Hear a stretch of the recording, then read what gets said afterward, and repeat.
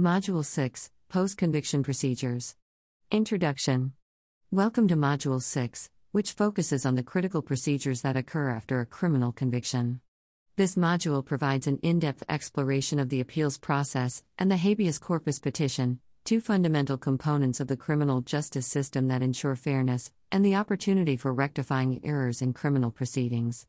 We'll delve into the grounds for appeal, procedural aspects, standards of review, the purpose and procedure of habeas corpus, and its application at both federal and state levels.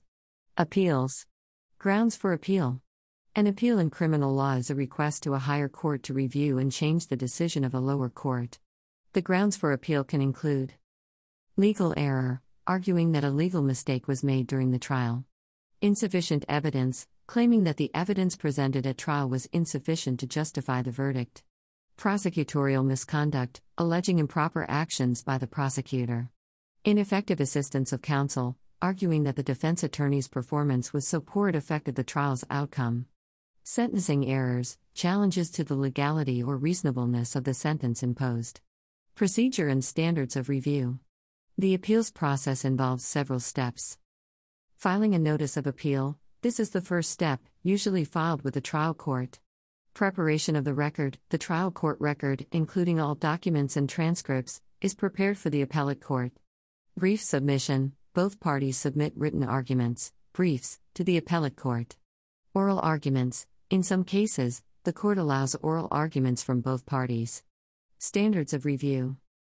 De novo review, the appellate court reviews legal issues with a fresh perspective. Abuse of discretion, used for reviewing decisions at the trial court's discretion. Clear error, applied when reviewing factual findings. Habeas corpus. Purpose and procedure. Habeas corpus is a legal procedure that challenges the legality of a person's detention, imprisonment, or other restraint. Key aspects. Initiating a petition, a person in custody files a petition arguing their imprisonment is unlawful.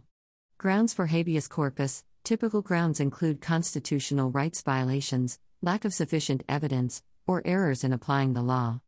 Federal and state considerations. Habeas corpus petitions can be filed in both state and federal courts, but the considerations differ. State habeas corpus, used for challenging a state court's decision on grounds of constitutional rights violations. Federal habeas corpus, typically employed after state remedies are exhausted, challenging federal constitutional violations. Exhaustion of state remedies. Before a federal habeas corpus petition can be considered, the petitioner must exhaust all available state court remedies.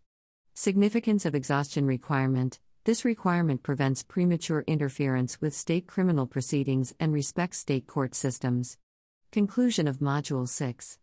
In this module, we have thoroughly explored the critical post-conviction procedures in the criminal justice system.